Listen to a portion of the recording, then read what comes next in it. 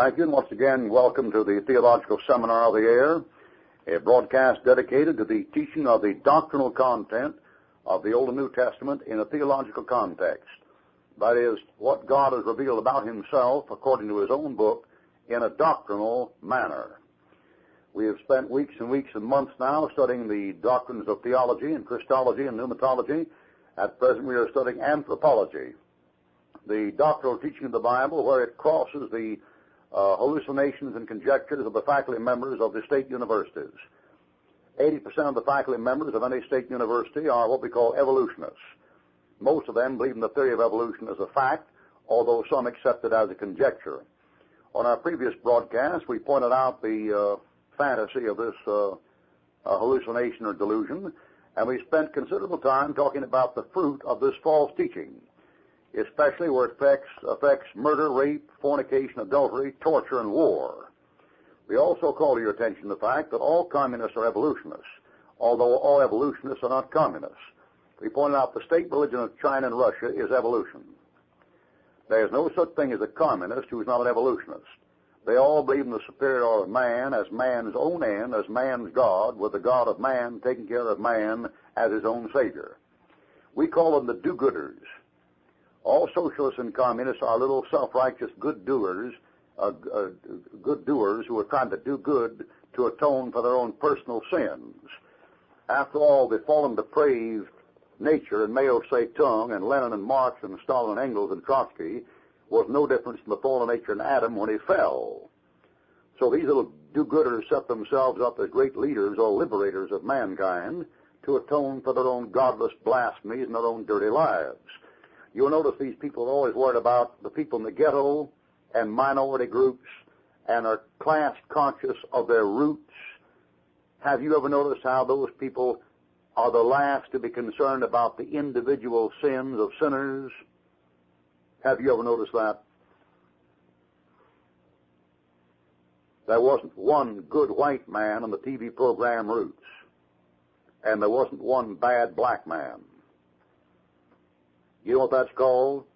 That's called racism. That's extreme ethnic fanaticism, which borders on bigotry. But you don't hear much said about those things. Now, we point this out because these little do-gooders who are always trying to help folks are sinners who have rejected what the Bible says about them because they're blasting the Holy Spirit in their own lives. So a communist basically is nothing but a fallen sinner in Adam's image who's trying to atone for his sin by acting like a jackass. And these people believe in evolution because they're deceived and deluded and want to place their faith in themselves. So they pretend they've come from puddle to paradise, the modern Pilgrim's Progress, monkey to man, or as Professor Shattuck has so aptly put it, alibi, lullaby, bye-bye. Now today we list a few famous scientists who do not accept the theory of evolution. The modern contemporary propaganda put out by the liars in state universities is to the effect that you cannot be scientific without believing in evolution, or that you cannot be a qualified scientist and believe in evolution. We find the apostate fundamental Christian schools putting out the same line of garbage in relation to the authorized version. These fanatical crackpots in our fundamental schools will say, you cannot be, so they'll limit, you cannot be an educated Christian and believe the King James Bible is the Word of God. They're liars. The fundamentalist in the modern apostate fundamental school says you can't believe the King James Bible is infallible and be an educated man. They're liars. There are a number of educated people who believe the King James Bible is the infallible Word of God. They're simply lying. And by the same token, the unsaved professors at your state university will lie and say you can't be a qualified scientist and without believing the theory of evolution. They're liars. Proof, number one. Dr. Albert Fleischmann, professor of zoology at the University of Erlangen, Germany, quote, the Darwinian theory of evolution has not a single fact to confirm it in the realm of nature. It is not the result of scientific research, but purely the product of the imagination. Number two, Sir John Ambrose Fleming, president of the Victoria Institute of London. He published a whole book against evolution called Evolution or Creation. Douglas Dwyer, naturalist of England, wrote a book called Difficulties of Evolutionary Theory, which is a complete and effective argument against evolution. Dr. Clark Whistler, Curator-in-Chief of the Anthropological Section of the American Museum of Natural History, says, quote, as far as science has discovered, there always was a man, some not so developed, but still human beings in all their functions, much as we are today. Man came out of a blue sky as far as we've been able to delve back. Dr. Austin Clark, FRGS, the American Geophysical Union, and oceanographer, says, quote, the great groups of animal life do not merge into one another. They are and have been fixed from the beginning. Dr. Garrett Miller says, quote, we do not hesitate to confess that in place of demonstrable links between man and other animals, we possess nothing more than some fossils so fragmentary that they are susceptible of being interpreted as something else. Professor L.T. Moore of Cincinnati University says, quote, unfortunate for Darwin's future reputation, every one of his arguments is contradicted by fact. Now, who were these incredible asses who were telling you that a man had to believe in evolution or he wasn't scientific? Who were they, huh? Douglas Dewar, in his book, Difficulties in the Theory of Evolution, writes, quote, the breeder, no matter on what plant or animal he experiments, after he has effected a number of minor changes in any given direction, he is suddenly brought to a standstill. In a comparatively short time, he reaches the stage at which he can accomplish no more. No matter how much he tries, this fact is fatal to the theory of evolution. Professor A.C. Seward of Cambridge University writes, quote, a student who takes an impartial retrospect soon discovers that the fossil record raises more problems than it solves. Now, what about that? The proofs of evolution from oceanography, botany, comparative anatomy, vestigial organs, embryology, geology, and paleontology dissolve under true scientific investigation. Evolution at its best is a system or a fabric or hypothesis of a deluded imagination, and much of it is pure legendary fiction. It is much more scientific to accept the Bible and believe what the only true scientific textbook proves, that man and everything were created perfect, and each was created as it is now.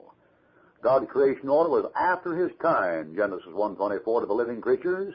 In verse 21, the command of the plant world was after their kind. This rule has been obeyed. The scientific man is the man who takes his stand with God and true science against the error of this venomous hallucination that amounts to a satanic delusion. For decades, men have been searching for links in the evolutionary scale between man and the lower anthropoids. Recent discoveries have only confused the picture. The age of the universe is generally given as about 6 billion years, but is only comparatively recently the man appeared on the planet, according to these guessers. One often hears it said that according to modern evolutionary ideas, man did not descend from an ape or a monkey, but from an unknown species related to some other primate. But as Professor George Gaylord Simpson has said, quote, apologists go on to state or imply that man is not really descended from an ape or monkey. In fact, the common ancestor would certainly be called an ape or a monkey in popular speech by anybody who saw it. Since the terms ape and monkey are defined by popular usage, man's ancestors were apes or monkeys if you're an evolutionist. Two facts which have emerged from anthropological studies deserve our particular attention. The first is that modern types of man have been discovered which were living at the same time as man's supposed ancestors. The earliest fossils, of which there is absolutely no doubt, as to their being Homo sapiens, had a cranial capacity equal to or greater than that of many modern European men.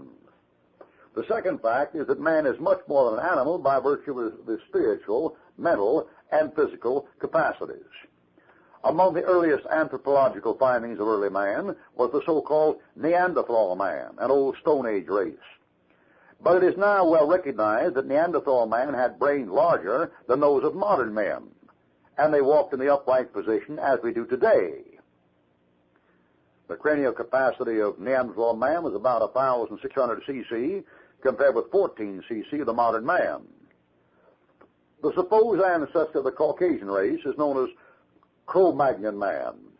In regard to these remains, Boulay and Valois state, quote, skeletons presented all the features of modern man, so much so indeed that their great antiquity was not acknowledged by most anthropologists, who could not bring themselves to abandon their preconceived notions and to throw so far back into the past the physical type of Homo sapiens. The Swanscombe skull is of special significance because it is unquestionably that of a man of modern type. Yet it has been dated as far back as the second interglacial period. Sir Wilfrid LaGrosse Clark has stated, quote, "Last of the evidence of the Swanscombe skull is of great importance because its antiquity is so well attested by stratigraphical found and archaeological evidence. It quite probably dates from the Mindel Reef's second interglacial period." During recent years, however, the center of interest has shifted to Africa. I mean, the new Athenians who only want to hear or tell something new are always trying to escape their old lies by inventing a new ones in the hopes that you'll believe the new one since you have abandoned the old one. We call this circular reasoning the logic-tight compartment of the insane asylum, which means the reason why these fellows keep telling you, oh, no, we don't believe that anymore, is because it proved to be a lie. But now they say we found this, and then they swear by the new thing they found as though it was the truth, although it'll be proved to be a lie in less than 10 years. That is, they are confirmed, chronicle, professional, pathological liars. During recent years, the center of attention has shifted to Africa. Naturally it would, since you're trying to integrate the race and try to prove it's the oldest. Therefore, if you go back to the bush, you're progressing. Where L.S.B. Leakey of the National Museum, Nairobi, Kenya, had been excavating at Olduvai and Penang, Hera, he unearthed skeleton remains of three types which he classified as Homo habilis, Australopithecus, Zinjanthropus, Boisei, and what seemed to be a primitive ancestor of Homo erectus. Dr. Leakey stated, quote, "His findings should serve as a deterrent to the many who would like to drop evolutionary sequences based on insufficient numbers of specimens. For example, every evolutionary sequence that has been brought up so far, taught at your college, was based on less than 10 specimens." He has explained that it seems to be more likely that Homo habilis and Homo erectus, as well as some of the Australopithecus, were all evolving along their own distinct lines. This would mean that their shared ancestor must be sought in the more remote past, and that then when examples of the parent stock are found, they will not resemble any one of the three subsequent branches. Dr. Leakey has previously stated that Zinjanthropus was an Australopithecus, a non-human vegetarian of low intelligence, and not a toolmaker. Whatever the final judgment may be in regard to these discoveries, it would seem reasonable to conclude that none of them could be regarded as the ancestor of man. It is truly amazing so much attention should be given to the press to these findings, and the importance of which has been grossly exaggerated. There seems to be no end to the list. As Dr. Arthur Custance of the Defense Research Board of Canada's remarked, quote, "People are more willing to make forthright, artificial statements about a few remains that have been buried for thousands of years than they are about similar bones buried yesterday. The reason why is unsaved, educated people are very anxious to get rid of the biblical account of the fall so they can get rid of the biblical account of the crucifixion and resurrection. The unsaved, educated man today is desperate to get rid of the biblical account, so he will sell his soul to find one thing that could be used as a missing link to prove the lie."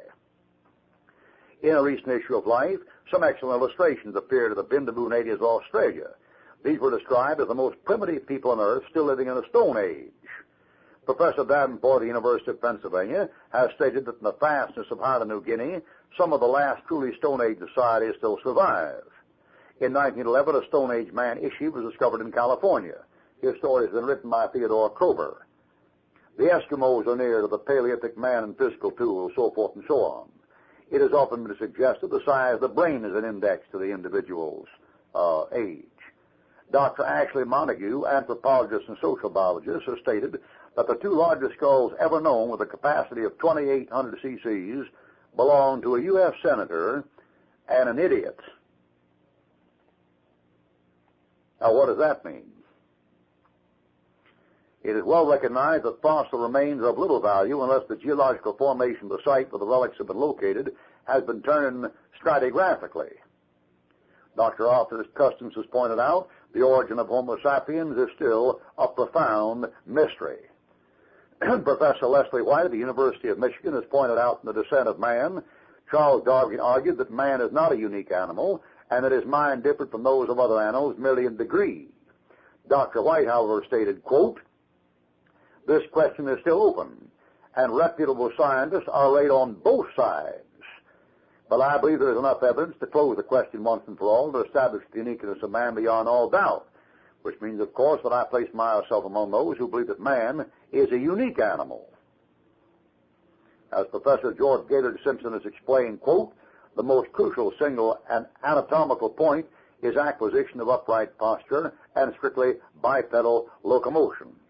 Man alone can read and write, man alone can converse in words, and he alone in the animal kingdom is aware of the history of his source, which the animals are not. Man alone is able to sing in four-part harmony. He's the only one that can kindle fires. He can only one that can repair his own clothes and prepare his own food.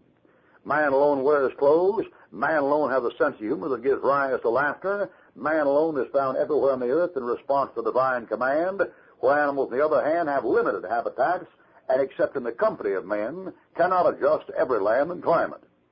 Man alone is able to invent and elaborate tools and to use tools and make tools. Professor Ernst Mayr has pointed out there is a widespread use of primitive tools in the animal kingdom, but he admitted that Bartholomew and Bud Sell are right in saying, quote, "Man is the only animal that is continuously dependent on tools for survival. Animals have no means of self-improvement. Man is unique in his origin and his destiny. His supreme distinction, however, lies in the priceless gift of speech, by means of which he is able to communicate abstract ideas to his fellow man. Animals and birds have vocal organs, but they cannot speak about abstract matters. The cries of animals and birds are emotional and not conceptual. They are only exclamations." Now, Professor Henry Morris has shown that the theory of evolution also contradicts two universally accepted laws of thermodynamics. The first of these laws states that energy can be transformed in various ways, but that it can neither be created nor destroyed. As Professor A.R. Ubelhold of the University of London has explained, quote, "The first law of thermodynamics is merely another name for the law of conservation of energy." But as Dr. Morris has pointed out, the evolutionary hypothesis of increasing organization, increasing integration and development is in reality a form of creation, and this is contrary to the first law of thermodynamics.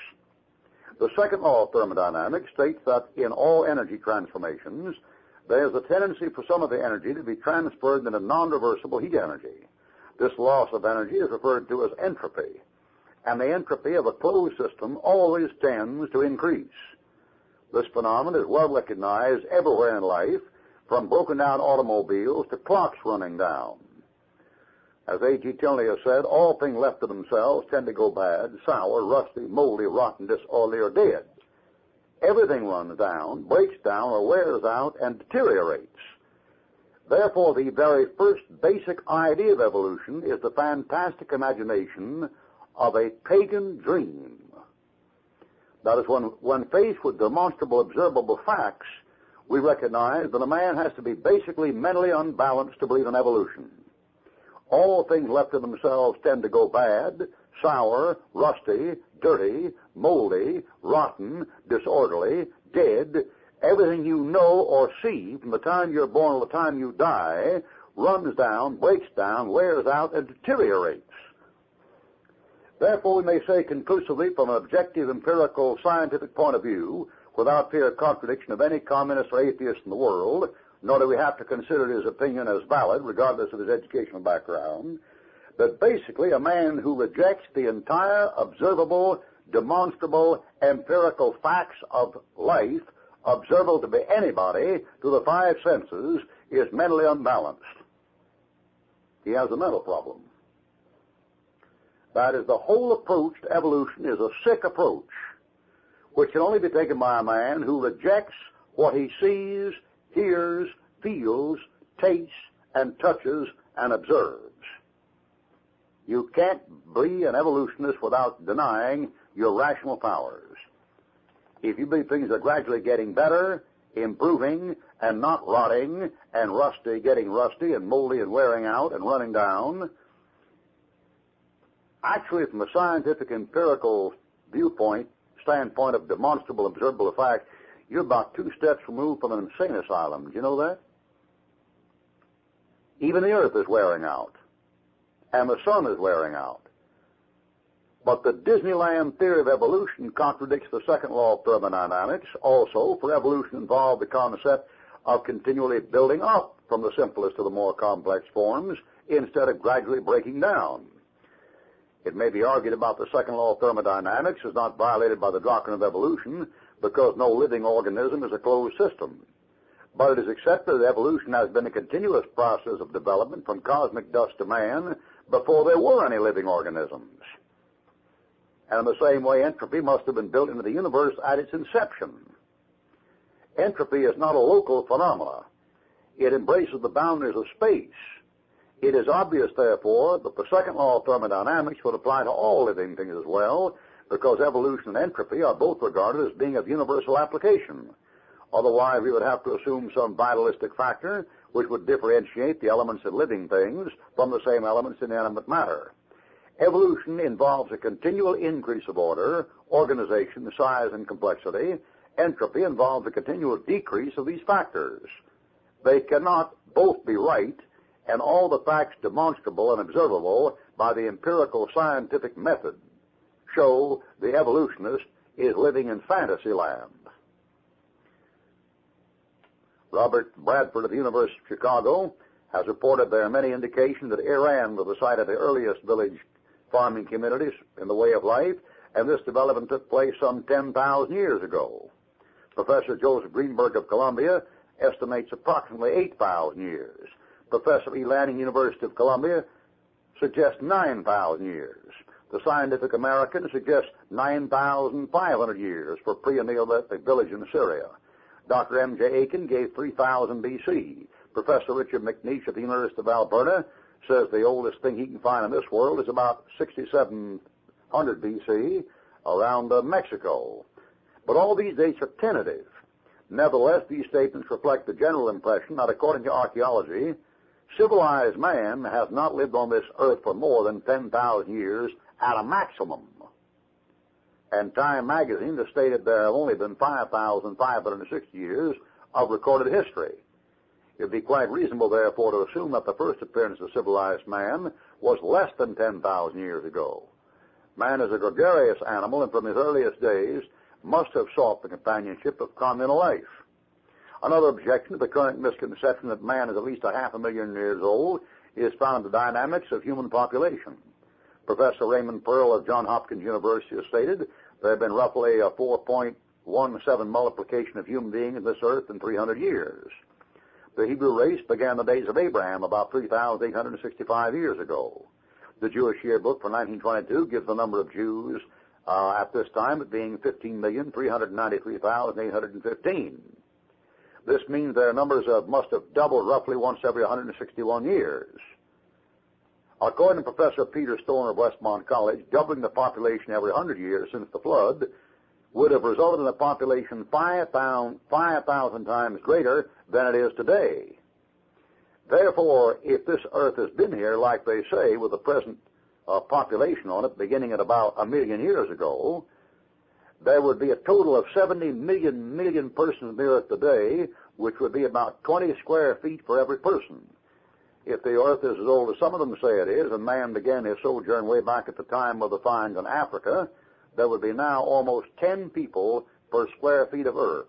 Obviously, the earth has not been here that long, nor has man. All of this goes to show that man could not have been on this earth as long as these fellows say, according to the mathematical, computerized machines. In short, you cannot be an evolutionist and be scientific. Now, you can be an evolutionist and profess to be a scientist. You can be an evolutionist and believe in that nonsense. But you cannot be a genuine scientist and be an evolutionist at the same time, because to be an evolutionist, you have to reject mathematics, history, and observable, demonstrable fact. And, of course, carbon-14 dating has nothing to do with it. There are a number of factors which are known to have influence on C14 dating. such as the Earth's magnetism, the concentration of nitrogen in the atmosphere, and these may well have been variable in past ages. At any rate, it is significant that Professor W.F. Libby at the University of California, the father of carbon-14 dating, admitted that, quote, "It is noteworthy that the earliest astronomical fix is at 4,000 years ago, and all older dates have errors, and these errors are more or less cumulative with time before 4,000 years ago." Dr. William Norris of the Argonne Laboratory has stated that, quote, "The power function indicates clearly that in its area of application, the concept of biological half-times is completely fallacious and may result in gross errors both actually and conceptually." The National Geographic Society has stated that, quote, "Analysis of iron and ancient bricks indicate the magnetism may have declined by about 2/3 over the past 2,000 years. Even now, the decrease may be affecting many people, from homeowners to historians.